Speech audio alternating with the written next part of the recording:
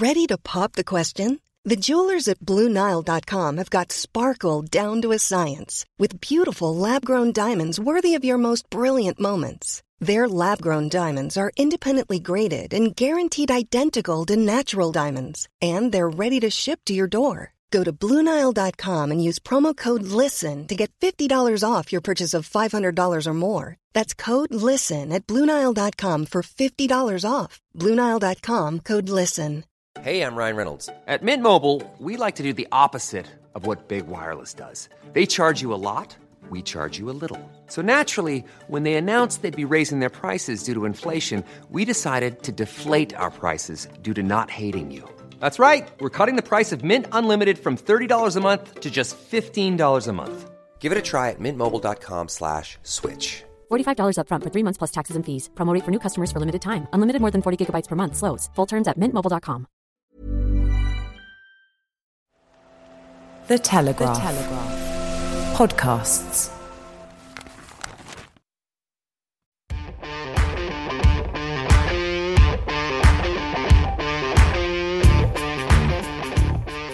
Evening, everybody, from a very wet, windy Paris. We're delighted to be hosted for this podcast special in the Au Metro Bar by Pasteur, our good friend of the Telegraph Rugby podcast, Jean-Pierre.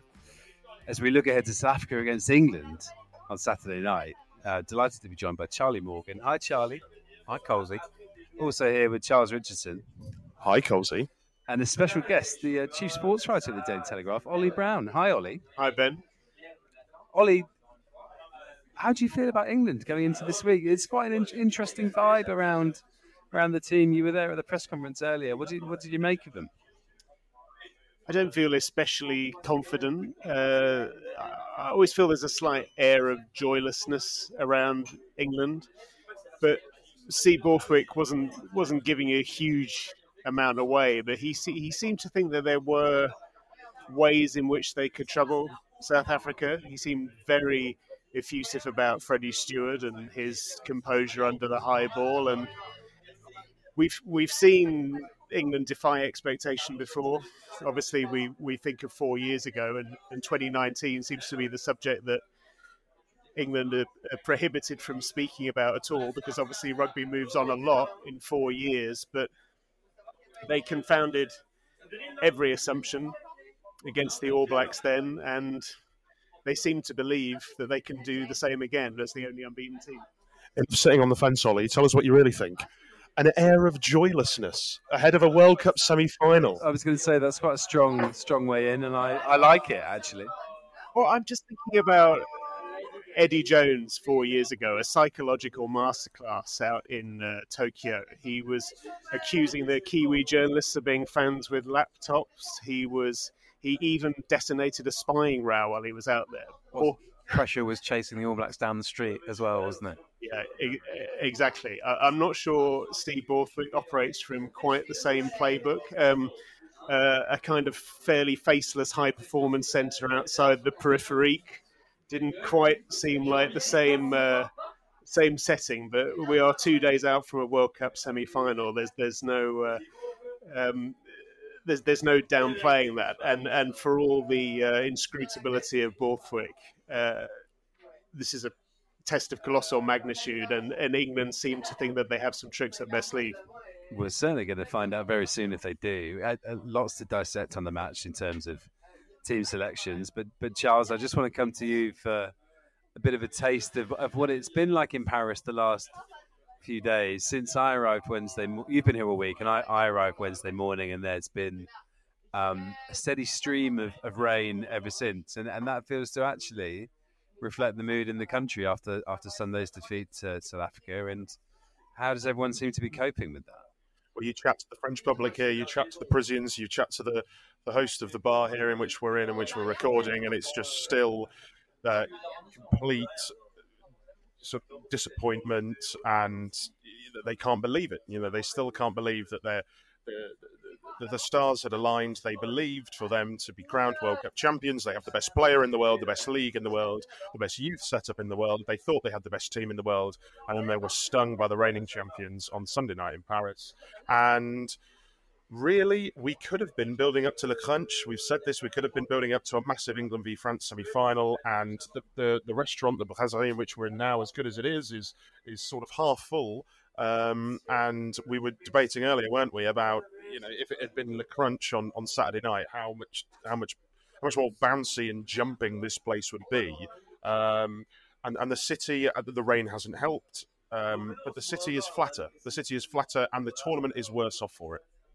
Charlie, you are minutes off the Eurostar and out of a taxi. So you're the latest person who's had boots on the ground in England. What's the mood like? It's a World Cup semi-final on Saturday. It's a few rungs up from joyless for sure, but it's kind of it's I would say subdued. I think England have been desperate to go under the radar, haven't they, this whole tournament, and they've managed to do that. It's kind of a tournament where all four semi-finalists are quite pleased with themselves for sort of arriving at this stage under the radar. I think that might change over the next 48 hours, 72 hours. But no, I'm fascinated as to what Ollie mentions there, that how England go about troubling this South Africa side, because that's where they've got to start. And as much as Steve Borthwick isn't Eddie Jones in some ways, he's not the same showman. He probably doesn't have the media kind of on tenterhooks as to what he's going to say next. But what he does do is he tailors selections to big games. He's done that again, which we'll get into, and he is very, very, very good at tailoring tactics also to big games, and that's what we're about to see on Saturday. This isn't our first episode of the week, as you'll know. We sort of recapped what happened with those two epic quarterfinals last weekend and had a long chat about New Zealand, Argentina as well. But we are just going to focus in this special on Saturday night how England can beat South Africa. So without further ado, let's dive into it. Charles, just to kick off, if I come to you. So we've had the teams are announced. South Africa are unchanged. England have made 3 changes. One at fullback, which we kind of expected, given the news around Marcus Smith and his concussion. 2 in the pack, and I know that one in particular has got us excited. Tell us about Joe Marler and him coming in at Luso prop. Well, on Monday, I was given the slightly unenviable task of writing a piece about how England could possibly scale this mountain, how they could defeat the Springboks against all odds. And two of the things that I said were that Freddie Stewart had to come back, which he has done, and that Joe Marler had to start. It was only this morning, really, that we found out that Marler was in the mix to start at Loosehead. He had to come back in to give. He's the best scrummager in that squad, and we know that is an area of real strength, of world-class strength for South Africa. In terms of the South Africa team selection, I've been following them all this week, and just on what Charlie said about Steve Borthwick tailoring selections for specific opponents and horses for courses, ironically this week South Africa have not done that. The great strategists, the great tacticians this week have decided to go completely unchanged, because they felt that the starting 15 and the bench, the bomb squad as they call them, is settled, and after such a strong performance against France, I wonder if that's an error. I wonder if that's them, an air of complacency creeping in, especially with especially with the certain selection quandaries that they had, and especially the fact that they rarely keep the same starting 15 for 2 games. I think this is the second time in 64 tests under Rassie Erasmus and Jacques Nienaber that they've named an unchanged side. So it was a surprise when I rocked up at the team announcement this morning to find an unchanged side, and I did wonder whether have they believed their own hype too early almost. I'm not saying that they have. They're obviously still rank favourites, but there is always that sort of thought in the back of the mind, because it's an 80-minute rugby match with 2 very good teams. So South Africa are favourites, but stranger things have happened. Just on those South Africa press conferences, for a bit of colour, have they basically been in like a village hall or the equivalent of quite a low-key setting? But they've basically been in a village hall, red velvet trim, red velvet curtains and seating. There was some jazz music playing on Tuesday as Rassie Erasmus emerged stage right, as the pantomime villain to unveil what he thought would be England's starting 15. I mean, it was a great piece of sporting theatre, really, and sporting psychology, but it jars, and it doesn't juxtapose very well. No, it does juxtapose very well with the surroundings, which is in a nothing suburb of the wider Paris region. It's very quiet and very residential, and then you have Rassie Erasmus strolling in on Tuesday afternoon, giving it big licks. Ollie and I, meanwhile, today we're at the Institut de Sport, or whatever the full title is, which I've just butchered, outside France. We're just going to hear a bit of audio from Steve Borthwick, just talking about how he sort of views the game and England's status as underdogs for this match. What we've concentrated very much upon us. It's what we've done every single week. How do we develop and how do we progress as a team? And I think that's the central thing. I think this team has progressed. Through each week we've had through this tournament, we've built and we've built and we've built, and whatever situation the players have found themselves in the game, is the players have found a way to get the result they want at the end of it.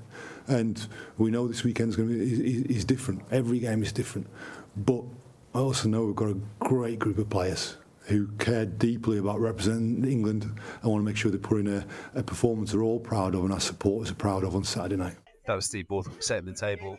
Ollie, that underdogs tag, I get the impression England will actually not mind one bit. I think Charlie actually said earlier in the week that South Africa are about 13-point favourites or something. So being that far out of it, that suits England down to a T. Yeah, I detected a certain sourness in the press conference on Sunday night with Steve Borthwick. It was after a lot of cordiality with the journalists. He almost started to turn on us slightly, and basically, you guys have written us all off, and we're in a semi-final, so we've at the very least reached par for what everybody expected of us. The one area where I think Borthwick might spring a surprise is he is incredibly meticulous by reputation, filling all those copious notebooks, and I think Eben Etzebeth said something earlier today that he hadn't actually watched any England games. You can't really imagine that Borthwick would allow such a casual preparation. I mean, maybe this is more mind games from the Springboks, but I think this painstaking approach of Borthwick might actually make the scoreline on Saturday night closer than a lot of people think. Absolutely, and the draw's been spoken about a hell of a lot, but what that means is that it means, as Ollie said, England have reached par, but it means that they've also seen this coming for a fairly long way. I think they were fairly sure that it'd be clearly there was a range of opponents that they could have played, but they will have had plans for those teams. I have a theory about how they're going to go about it, which is we know from at the time they really studied how New Zealand went about beating South Africa in Auckland at the start of the Rugby Championship, and that was by kicking off 10 a lot. I think Alex Mitchell retaining his place in the starting side is among the most interesting things about that lineup, because he's made a few kicking errors. That could be a little way to lure South Africa into pressurising Mitchell, when actually a lot of the kicking is going to come off Farrell and wider. I think Stewart's return plays into that, because he's going to be used on the front foot as opposed to just in this defensive mould, and I think that's where they go. I think they look to win that aerial battle and go from there. The Stewart selection is quite interesting, isn't it? Because I wonder if Smith had been available, whether they might have tried to bring Stewart back anyway on the wing, just to add a bit more security to the back three under the kicking game in particular, because we saw France get targeted in that area, didn't we, on Sunday with what South Africa were doing with those crossfield kicks, and that had a big impact on the game. So I wonder if England would have gone for Stewart anyway. The Marler one I love, partly because the first thing it made me think of was Eddie Jones' book in 2019, which came out about 10 days after the final, or 12 days. It was fresh off the printing presses, where he said, "Oh yeah, I should have picked Joe Marler to start in the final against South Africa." And you look at the South Africa pack, and actually, apart from Beast and Lou Diaga not being there, it's the same set of players, same tight head brother, Francois Herbert.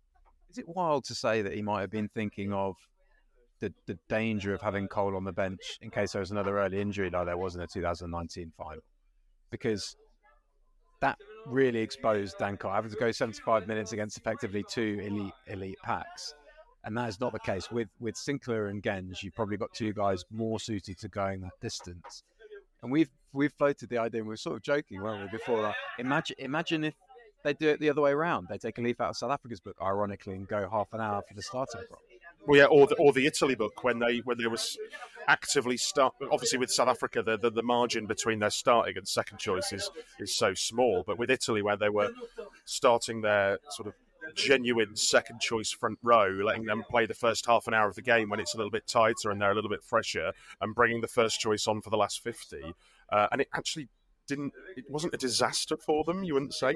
And yeah, we've said that maybe they might do that with Cole. Once they might do that this weekend. Cole might play 30 minutes, and then Sinclair comes on 10 minutes before half time and plays the whole of the second half.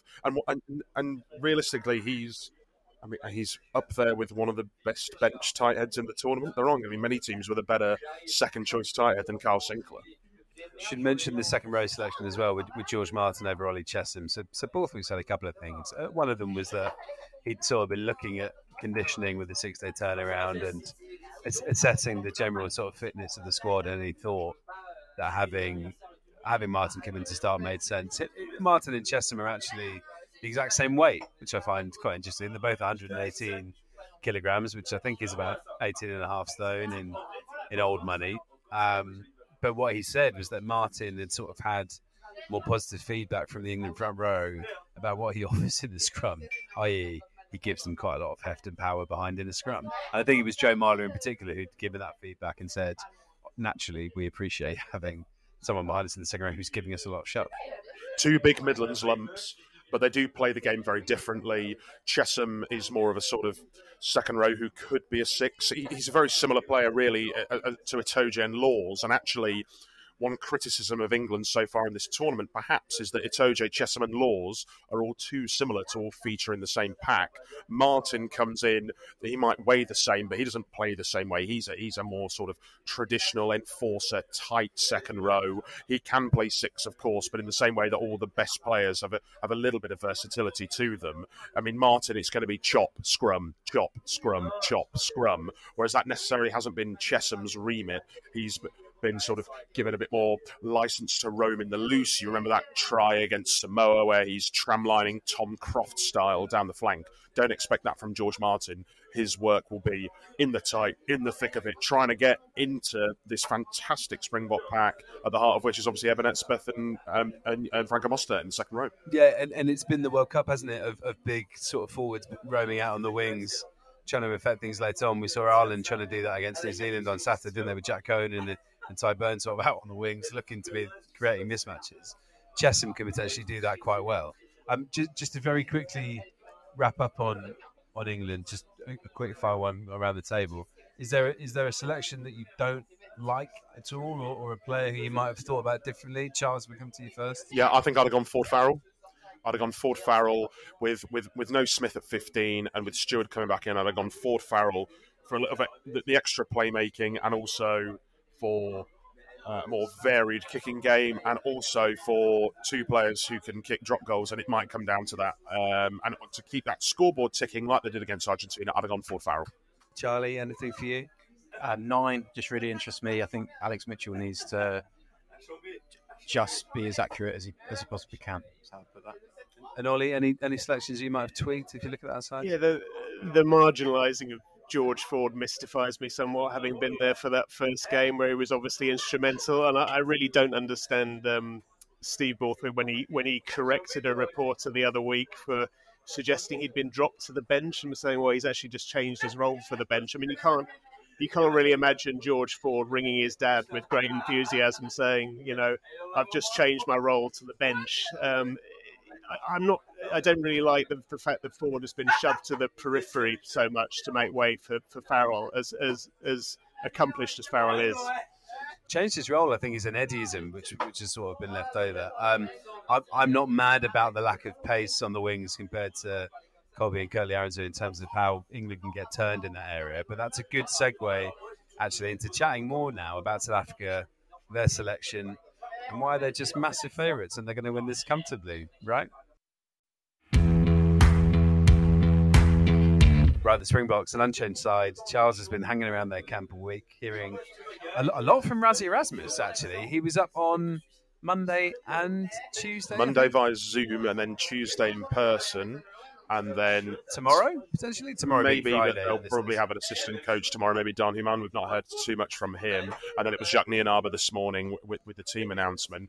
And yeah, well, we've already gone over the sort of pantomime vaudeville aspect of his press conference on Tuesday. And it really was something to behold. We've got a bit of audio now from Jacques Nienaber, just talking about the physical toll on his squad and sort of sticking with that same selection and looking ahead to England. So here's the South Africa head coach. If you talk about physicality, I think that Tonga game was probably one of the most physical games that our players told us they played in. So I think, so in terms of a physicality point of view, the one group got nicely exposed to it against Ireland, and then the following week, the other group or the other part of our squad got exposure to it in the Tonga game, and so physicality is like any conditioning component. You have to get used to it. You have to condition yourself for it. So I think from that point of view, it put us up nicely for the game against France. And obviously the French game was physical. But like I said, listen, there wasn't, we went out, our policy in terms of training. If you can't train on Monday, you can't play. So everybody was good and ready and they could train. So there wasn't any medical issues. So from a physical point of view, we got a nice stimulus from a physical point of view against France. And we will... That exposure, we'll need that experience going into England, because I think it will be the same like Sia mentioned now. If you look at their performances and their build-up during this competition, they improving every single game. They're getting better. And then where do I think they're going to challenge us?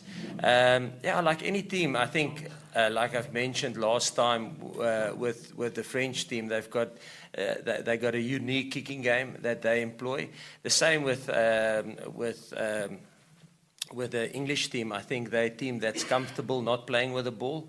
I think if you look at them, I think they're the team that kick the most, and they like to suffocate and strangle you, kick the ball in your half and wait for you to apply pressure there and wait for you to make a mistake. So we, from a tactical point of view, we know what's coming our way, and we must just make sure that we execute on the day. What do you think is the strongest part of this South African team, either from a tactical point of view or in terms of a positional group? Where do you think they are just head and shoulders above the rest? Charlie, if I come to you first. It's a big compliment because England have strength there as well, but even Etzebeth has just gone from strength to strength, and he was just awesome in what was a monumental quarter-final. But everywhere, really. The pace out, what you mentioned, the pace out right wide with Colby and Arenza, they're just so dangerous in transition, as they showed against France. Someone like Jesse Creel would potentially be seen as a little bit of a weak link maybe in years gone by. He isn't. He's been really assured this tournament. Likewise, Libok, and with that contingency on the bench in Pollard, that's a really interesting how they've ordered their halfbacks is really interesting. Because Faf de Klerk brought so much energy from the bench, didn't he? It's cliche and it's a bit boring, but I'll go with the bench. And not necessarily the bomb squad, but just the bench and the depth that this South Africa squad has, and the ability for them to be able to pivot into any strategy and any tactic that they want to play, and to adapt to the circumstances of each game with their 8 replacements, and how versatile it all is and how harmonious it all is. In terms of depth and in terms of a 23, they have the best 23 in the tournament, and I think most people would have said that from the start. It's just that I think most people thought that other teams' starting 15s were better, and then we didn't potentially realise how much of an impact that 23, that whole aspect would have. Ollie, I appreciate it. I'm now coming to you third on this, and they've chosen Etzebeth at the bench. But what sticks out for you? What impresses you about the South Africa side? Not just in rugby, but in sport, I guess, as well. I think collectively the Springboks class of 2023, ominously for England, seems even more complete than the class of 2019. And I totally agree with Charlie about the point out wide. I mean, that was what most struck me about the win over France. I mean, Colby and Orense just both awesome, and the way that Colby heads clear, I think of Hanaud, who's not exactly sluggish. The way he just heads clear. I mean, I think he's a 10.700 meter runner in his youth, and it's just a sight to behold, and it just shows that they're far from one-dimensional. Right, gents, to finish off, England against South Africa on Saturday night for a place in the Rugby World Cup final. Let's do a quick round of predictions. Charlie, you're closest to me in this lovely restaurant that we're in, so I'm going to come to you first. Who's winning? I feel like nobody's going to go England, so should maybe balance it out. But I still think a lot closer than the bookies have it. But South Africa by 3. Sod it, I'll go England. I'll go England by 3. It'll be tight no matter what. I think they've got a chance. I think the emotional toll could be a lot for the Springboks to back up from last weekend. There's an element of surprise and the unknown with Borthwick's England. Stranger things have happened. It's 80 minutes of knockout rugby. Let's go. Someone's got to go England. I'll go England by 3.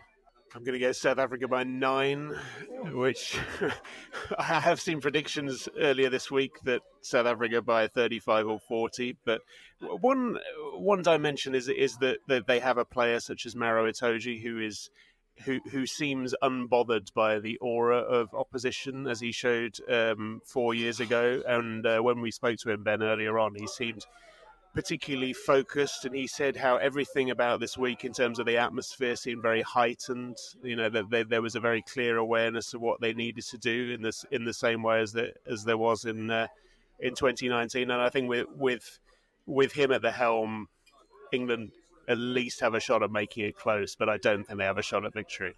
No, Ollie, I think that's right. I think if Maro had been quite het up and emotional, then I'd have been more concerned. But the fact that he seemed quite focused and relaxed was definitely interesting. South Africa are definitely going to win. But I do find it interesting how, if you'd asked me in the middle of France-South Africa last Sunday, I'd have said that France or South Africa would have beaten this England side by about 30, 40 points. The World Cups are weird. Part of me now would not be shocked. But I just feel like if we're going to get a true reflection of the quality of the two sides and how much further ahead in their development South Africa are than England, it's going to be in the final score. And so for that reason, I'm almost certain South Africa will win. But we'll find out very, very, very soon. We're looking forward to it. Thanks for following all the coverage. Plenty on the website. We'll debrief next week and find out who's in the final. Bye.